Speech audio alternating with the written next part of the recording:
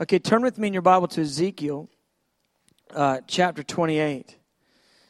We're just making our way through a series entitled Encountering the Beauty of the Lord. I think we're on like our 8th part. There's no end in sight. Well, I mean, this is something we're going to be engaging with for eternity and coming to new revelation of continuously forever and ever. So if we took maybe a year and preached on the beauty of the Lord, we would barely be scratching the surface. And I don't know if we'll go all year, but maybe we will. That would be fun. That would be wonderful, in my opinion. I love it. I'm touching things in the Scripture that I haven't touched before, and I'm finding light and revelation in the Word that I've never seen before, and it's giving me fresh perspective on so many things.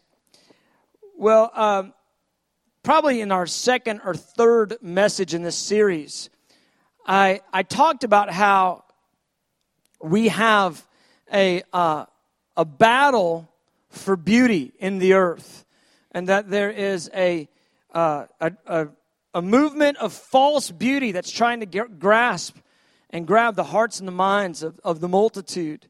Because men will worship, humans will worship what they find beautiful.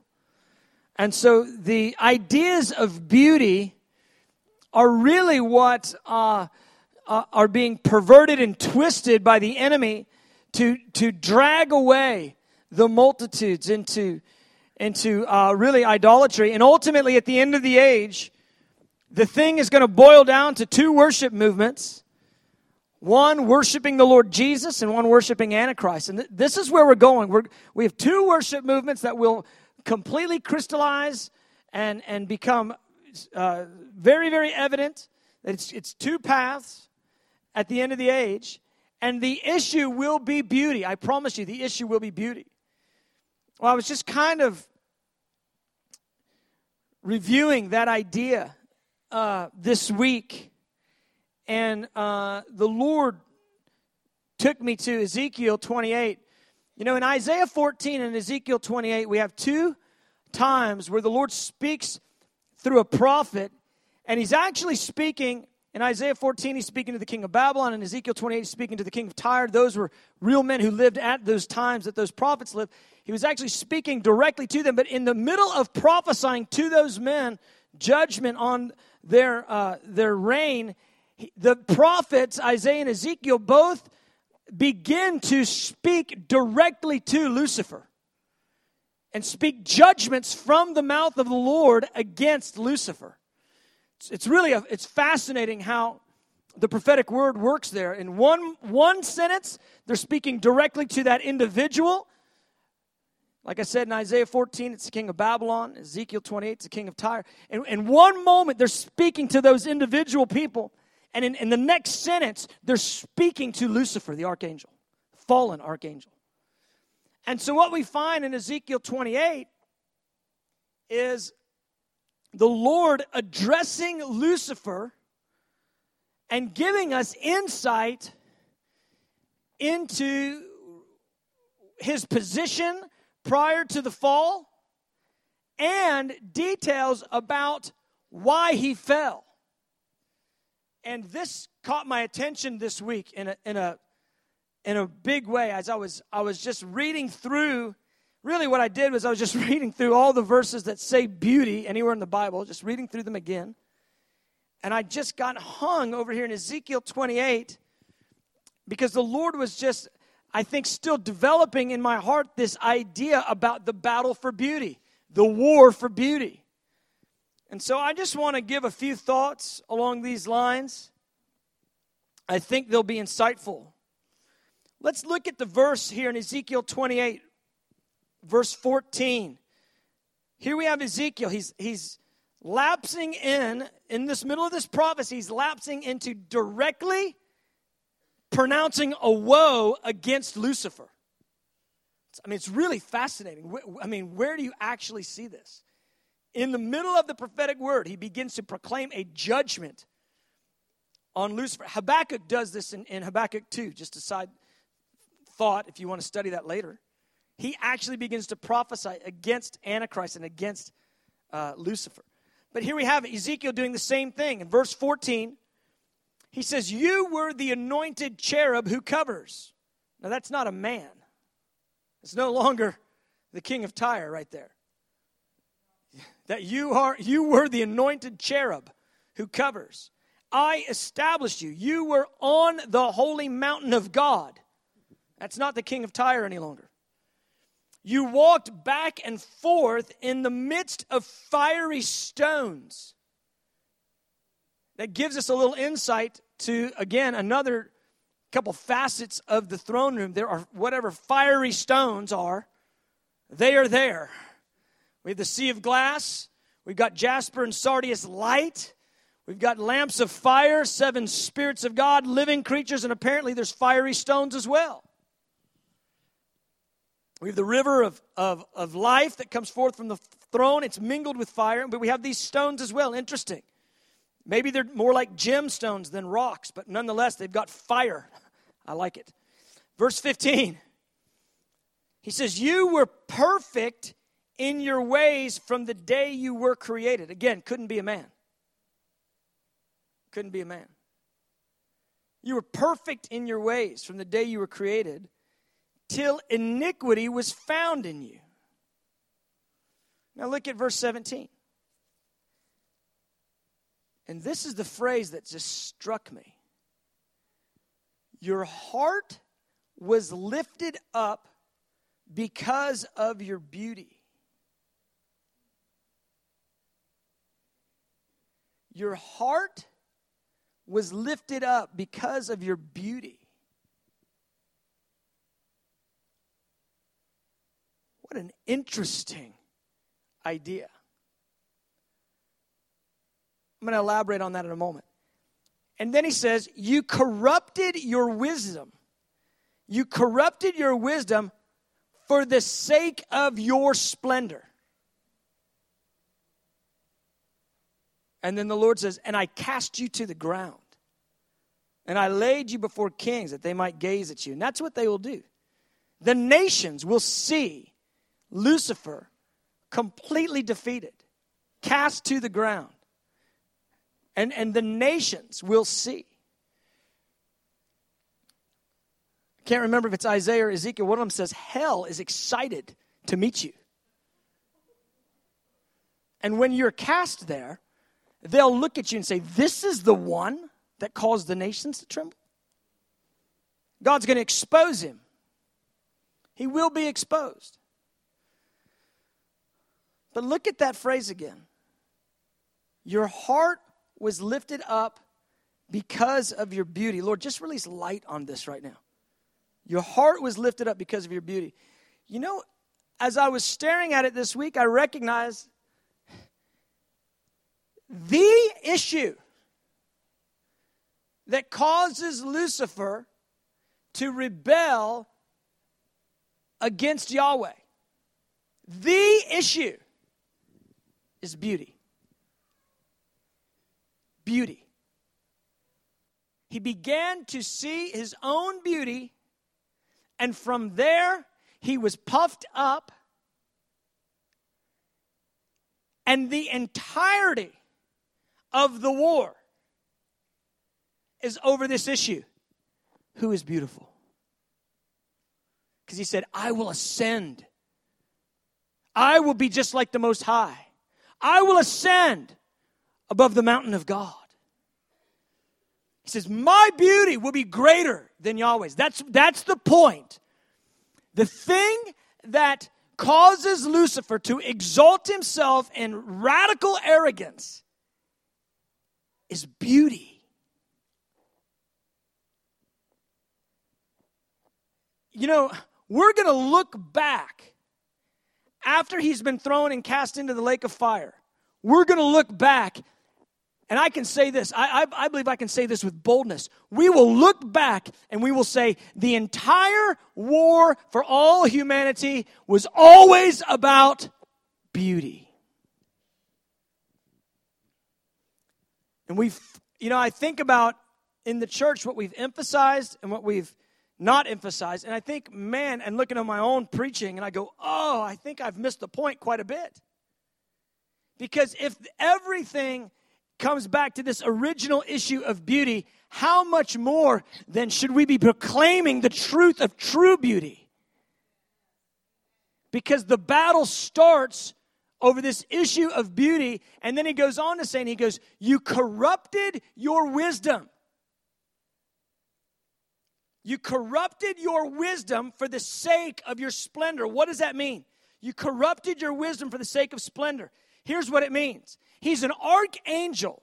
He's able to walk amidst the throne of God, amidst the fiery stones, whatever those are. He has proximity to the throne. He is fully capable of embracing, perceiving, and operating in the wisdom of God. He's able to tremble before God with full revelation of the perception of Yahweh. But in the moment that his eyes turn inward instead of outward, he twists his wisdom. He is endowed with wisdom, and instead of it being wisdom that causes him to have reverential awe for Yahweh, it's wisdom unto how to get the nations to love him in his own splendor. You corrupted your wisdom for the sake of your splendor. And so it's on from that point forward. Lucifer is attempting to sway the nations to buy in to him as the beautiful one. Him as the glorious one. The issue has always been, who is beautiful? Who is glorious? Who is majestic? Who is full of splendor? The battle has always been over beauty, beloved. The battle today is still over beauty. And so what we have is this. We have real beauty, true beauty. We'll talk about it in a minute. It's called the beauty of holiness. We have that beauty. Or we have the beauty of corruption. The beauty of corruption. Corrupted beauty. Corrupted beauty leads to the glorification of something of the enemy. True beauty, the beauty of holiness, leads to the glorification of God. And these are the two paths. Now, remember that beauty is not only what you perceive through the eye. Beauty is perceived through every one of your senses. Sight, smell, hearing, touch, taste. Beauty is through all of your senses. And then there is that sixth sense, that spiritual perception. Beauty is perceived in multiple ways, and I described this before, but when we see him, the one who is the perfection of beauty, all of our senses, all of our sensory perception, all of our senses will max out. Because we will perceive perfect beauty at the highest extent all in one moment. We will max out. No wonder in his presence is fullness of joy, and at his right hand is pleasure. Because when all your senses max out in ecstatic experience of embracing and encountering the beauty of the Lord, that's pleasure evermore. You and I we've never maxed out in one of our abilities to perceive. Not ever once have we maxed out. Well, he's got to change our makeup to max us out. Otherwise, we die. In other words, if he maxes you out now in beauty, you die. That's what he told Moses. I can't shine the countenance of my face on you, Moses. I can't show you all of my glory. It will kill you. So what's he going to do? He's going to fill us with glory. We get a glorified body, a resurrected and glorified body. Why? Just so you can handle it. Just hang on. Because when he turns the light on and all your senses redline, I mean, this is where we're going, beloved. All of our senses are going to redline at the same time. Pleasure's evermore. I mean, just the skin on our face is just going to be peeling back. I mean, it's just going to be like, ah! And it's going to be ecstatic, and it's going to be fearsome. You're going to be trembling, and you're going to be laughing hysterically and screaming probably. I mean, with the most, effervescent explosion, the volcanic sense of love bubbling out of you. You'll want to dance, sing, shout, flip, fly. I mean, you want to blast off when beauty hits you this way. This is what you're made for. We're made for so much. We are made for so much more than what we've sold out to. We've sold out to corruption. We've sold out to a false, corrupted beauty. And we've lived low and blind as a result. So what does Lucifer do? He recognizes the beauty of Yahweh. He looks to himself. He looks inward and then begins to exalt himself. And his goal is to get the admiration of the nations. He corrupts his wisdom to draw people to his own splendor. And therein is the dividing line. If it draws you to the splendor of God, it's beauty. If it doesn't draw you to the splendor of God, not beauty. Which means this: there is much under the sun that we call beauty that is not. There's much under the sun that we call beauty that is not. If it draws us to Him, it's beauty. If it draws us away, it's not. So, this brings us to this place. Okay, so we're made to worship. We'll worship what we find beautiful. The question becomes, will we worship corruption or will we worship the beauty of holiness? The beauty of holiness. Now, here's the world we live in. By Lucifer's wisdom, he has so corrupted the ideas of beauty that the idea of holiness and the idea of beauty actually seem, at least from a carnal mind, to be opposites of each other. The carnal mind does not associate holiness with beauty. It associates holiness with something not good. You know, you just think of, whatever, white-knuckled, tight clenched, We've made holiness something that's not beautiful, and so therefore people don't perceive it as beautiful. And then Satan has twisted so much that if it's beautiful, it can't be fun. And so we don't think of holiness as beautiful. But the point is that real holiness is beauty. And beauty is holy. Beauty is holy. Real beauty is holy. Those two are not, in opposition. Holy and beauty go together. Now, I know that seems obvious if we're in church, but just go out in the public anywhere and just walk up to anybody and go, hey, did you know that holiness is beautiful? And check the kind of weird look you get. Because we get thousands of messages every day that beauty and holiness are not connected.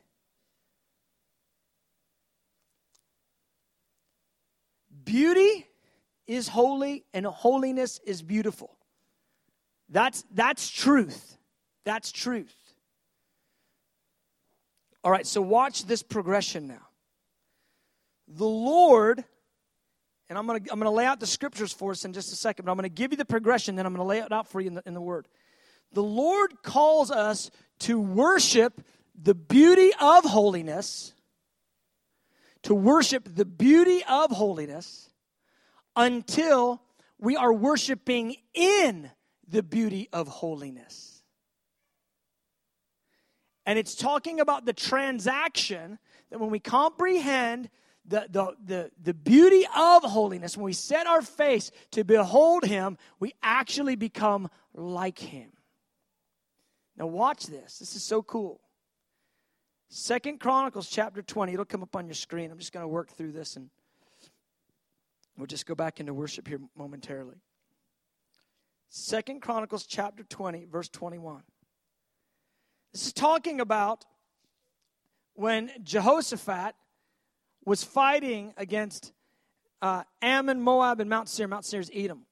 When he was fighting against the armies from those three places, and it looked like sure destruction for Judah, and the Lord tells him to be of good courage. The Lord will deliver. I'm just kind of giving you the summary of the chapter. And then what he says is, I want you to put the worshipers out in front.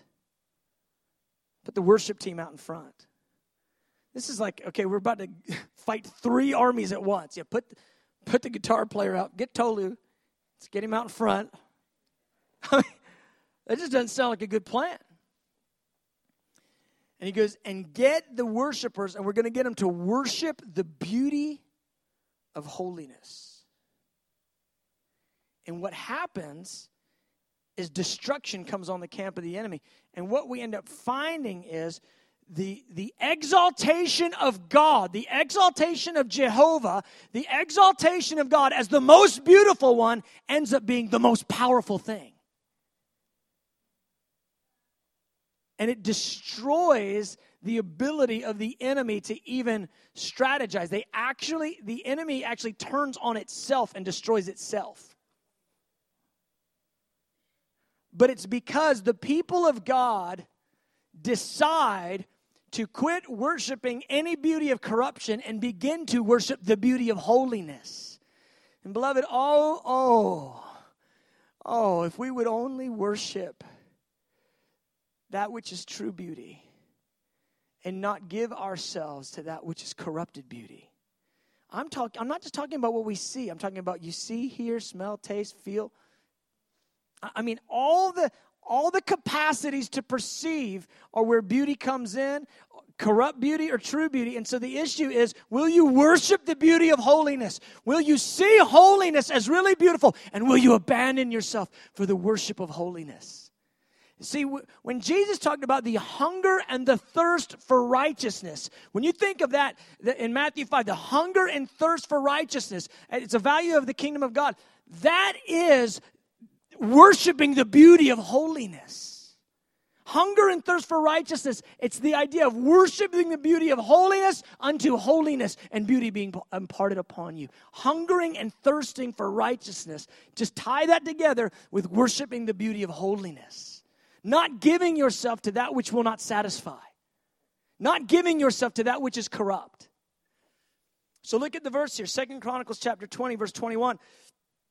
And when he had consulted with the people, he appointed those who should sing to the Lord and who should praise the beauty of holiness. Praise the beauty of holiness. What exactly is praising the beauty of holiness? To me, in a nutshell, it's simply this. You are the most beautiful one there is, Jesus. I think when you get down to the core, the crux of the matter, when you recognize that the battle has been a battle for beauty, battle for being who's ascribed as the most beautiful, I think the most intense sentence you can say that's the most spiritually warfare intense sentence is Jesus Christ is the most beautiful one there is.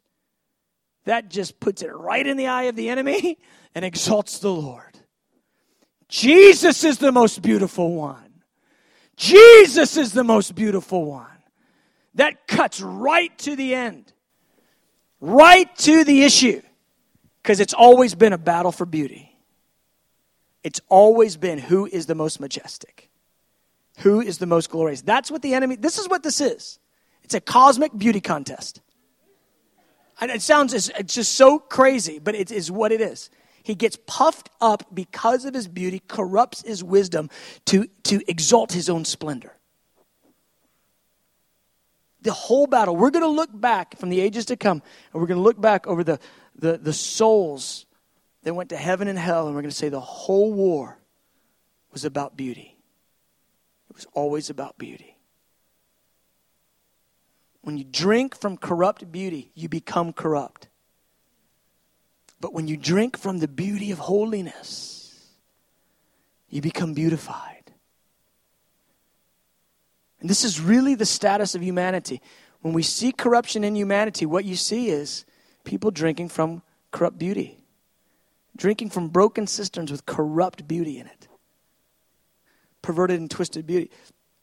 So he says, put them out in front and have them worship the beauty of holiness. Let them worship the beauty of Yahweh. Let them declare that His holiness is great and His beauty is exalted over every other thing. That is the most powerful spiritual warfare kind of proclamation there is, because it cuts right to the core of the issue. Who's beautiful? Who's beautiful? And I'll tell you what, I remember probably about 10 years ago, a decade ago, I remember hearing for the first time the teaching on the beauty of the Lord. And I just had to come to grips with the fact, God, I just had to say this, and I told the Lord in prayer, I go, I've never thought of you as beautiful, ever. Powerful? Yes. Beautiful? No. Enthralling? No. Shocking? Maybe. But never magnetic to my frame. Never enthralling. And I need you, God. I just told him, I said, I need you to show me who you are in beauty, so that I no longer perceive of corrupt beauty as what is beautiful, but so that I perceive of what is holy as beautiful. Give me revelation so that I see the beauty of holiness. And I've been on a 10-year journey into that. And I'm finding that place where I'm going, oh, you are the most majestic. You are the most beautiful. You are the most enthralling.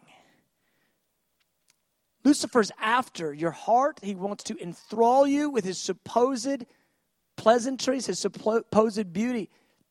This is what the warfare is over. But if we can see Jesus in his beauty, if we can see the beauty of who he is, the beauty of his nature, the beauty of the knowledge of God, the beauty of the depths of who God is, we can perceive the beauty of God, the majesty of God, the splendor of God, the glory of God. Oh man, it will change. It will change our perspective on everything and primarily what we give ourselves to. The thing that's interesting, when you begin to study the issue of the beauty of holiness, it's almost always tied to who he is as merciful. Because they went out, and it says that they should praise the beauty of holiness, and they go out before the army, and they were singing, "Praise the Lord, for his mercy endures forever."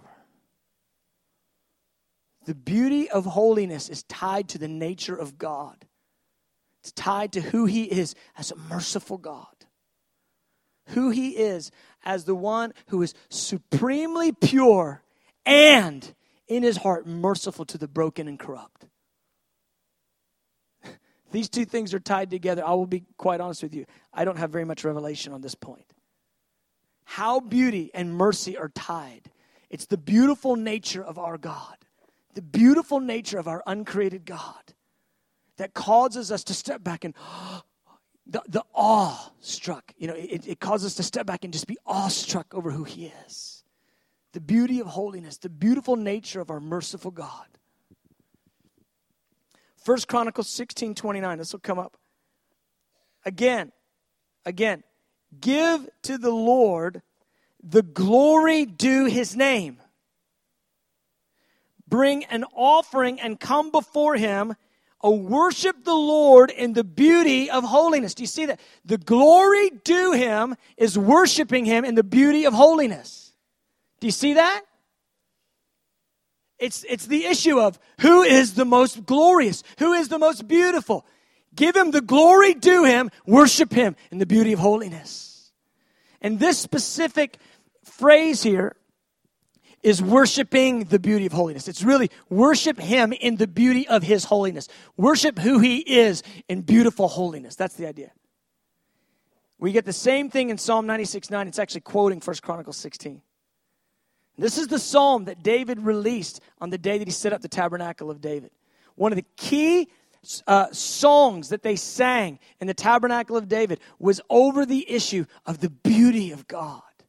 Well, that makes tons of sense. I mean, David, one thing have I desired. I may dwell in your house and gaze on your beauty. He was a songwriter, a psalmist of the beauty of God. He comprehended the beauties of holiness. And so that's what it is. Tie those two phrases together. The glory due his name and worshiping him in the beauty of holiness. The glory due him is all about understanding who he is as the most majestic. And understanding that holiness is what's beautiful. The holiness of God is what's beautiful. The nature of God, the merciful nature of the uncreated God. It's beautiful. Now look at Psalm 110. It'll come up. Verse 3.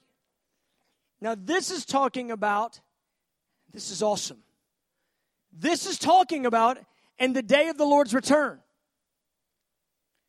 And just like they worshiped the Lord in the beauties of holiness when Jehoshaphat went out against Ammon, Moab, and Edom, just like that, the Lord is going to have a procession on the earth where he will actually have the worshipers and the praisers before him.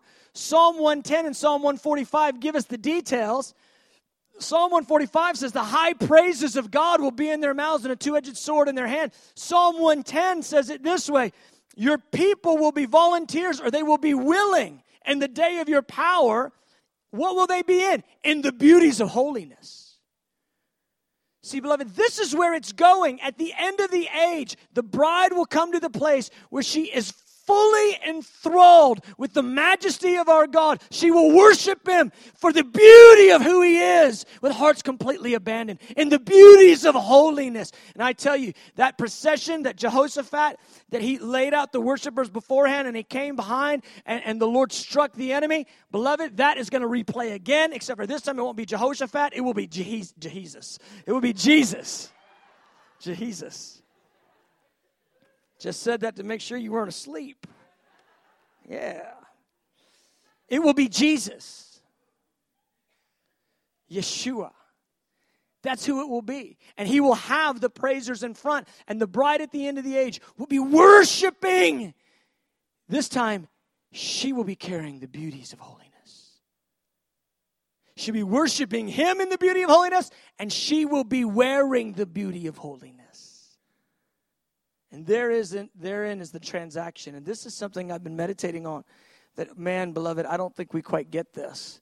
But this transaction that takes place between heaven and earth when we commune with God. And all of it, just all of it just blows my mind. Because we worship him and we love him. And as we worship him, it touches his heart. It actually moves the heart of the uncreated God. He's actually touched by you. God is touched by your love. It impacts him. He says it this way: he takes pleasure in his people. He takes pleasure in your love. Now think about that. Little broken down me and you. We go, I love you. I love you. We send the worship to him, and his heart goes, oh, I love you. It moves him. And there's this two-way street of communion. It's never one way. It's always two-way. You touch him, you actually touch him, and in touching him, he touches you. Now, this will cook your brain a little bit. Or is it he touches you so that you touch him so that he touches you?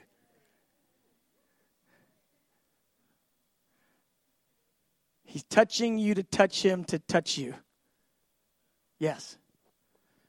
But there's this transaction that takes place We offer him our attempt at love, and he responds with beauty. He gives beauty for ashes. I tell you, the bride at the end of the age will exchange all of it. All of the corruption that she's gone after, she will let all that go, and she will exchange all of it for the worship of the beauty of holiness. Until she is arrayed in beauty. She will be arrayed in beauty. I take great courage, and though I see a bride ridden with many challenges, and I look at my own heart and the hearts of many, and I go, oh, we are a stumbling, bumbling bride. He goes, well, in the day of my power, you will be completely abandoned. That's what willing is. You will be fully abandoned to me, and you will be clothed in beauty. This is where we're going. The battle for beauty that started in the garden, in the throne room of God, in the mountain of God, it will be culminated with a people who are voluntary lovers, willing and abandoned and clothed with beauty because they've worshiped beauty instead of corruption. See, worshiping beauty isn't just I worship you, holy, holy, holy. It's choosing a lifestyle that exalts and glorifies him. It's all the thoughts, actions, all the words. It's the love of God in all you do. It's the love of God in breath. It's the love of God in silence. It's the love of God in words. It's that's it. It's that the love of God permeating. The desire for him permeating you. So all your actions are the beauty of holiness. This is where the bride's going. In the beauties of holiness, she will be willing. You may see your own brokenness today and go, there's no hope. Well, he says there is. He says this is where it's going. It's going to a bride that's completely abandoned, clothed in beauty because she's worshiped beauty. That's the transaction, this amazing transaction. We touch heaven, heaven touches us. We gaze on beauty and we become beautiful. We offer our heart and he gives us his. We give him our broken ashes and he imparts majesty and splendor. Satan does the other way around. You give him your beauty and he gives you corruption. You give him the strength of your life and he gives you destruction. Corrupted beauty. Corrupted beauty destroys. You can tell if you've been drinking of corrupted beauty if it's destroying you. But if it's beautifying you, if it's making you more holy, it's the beauty of holiness. Just read a few verses. Psalm 90, verse 17. Make this a prayer. Just put this in your back pocket. Pray this one. Let the beauty of the Lord our God be upon us and establish the work of our hands. See, he ties beauty there to our actions. Let the beauty of the Lord our God be upon us and establish the work of our hands. Yes, establish the work of our hands as what? As beautiful in holiness. This is our destiny. Our destiny is to be radiant and beautiful. Oh, beloved, please, men, women, please hear me. Your destiny is to be beautiful.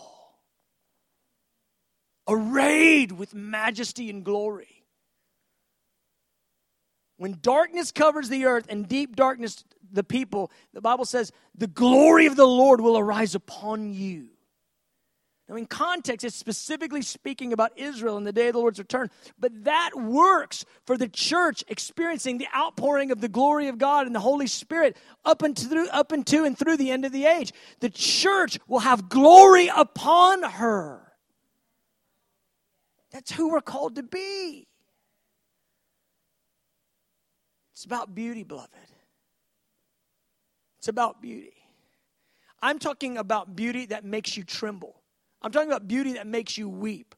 I'm talking about beauty that caves in every supposed arrogance of your soul.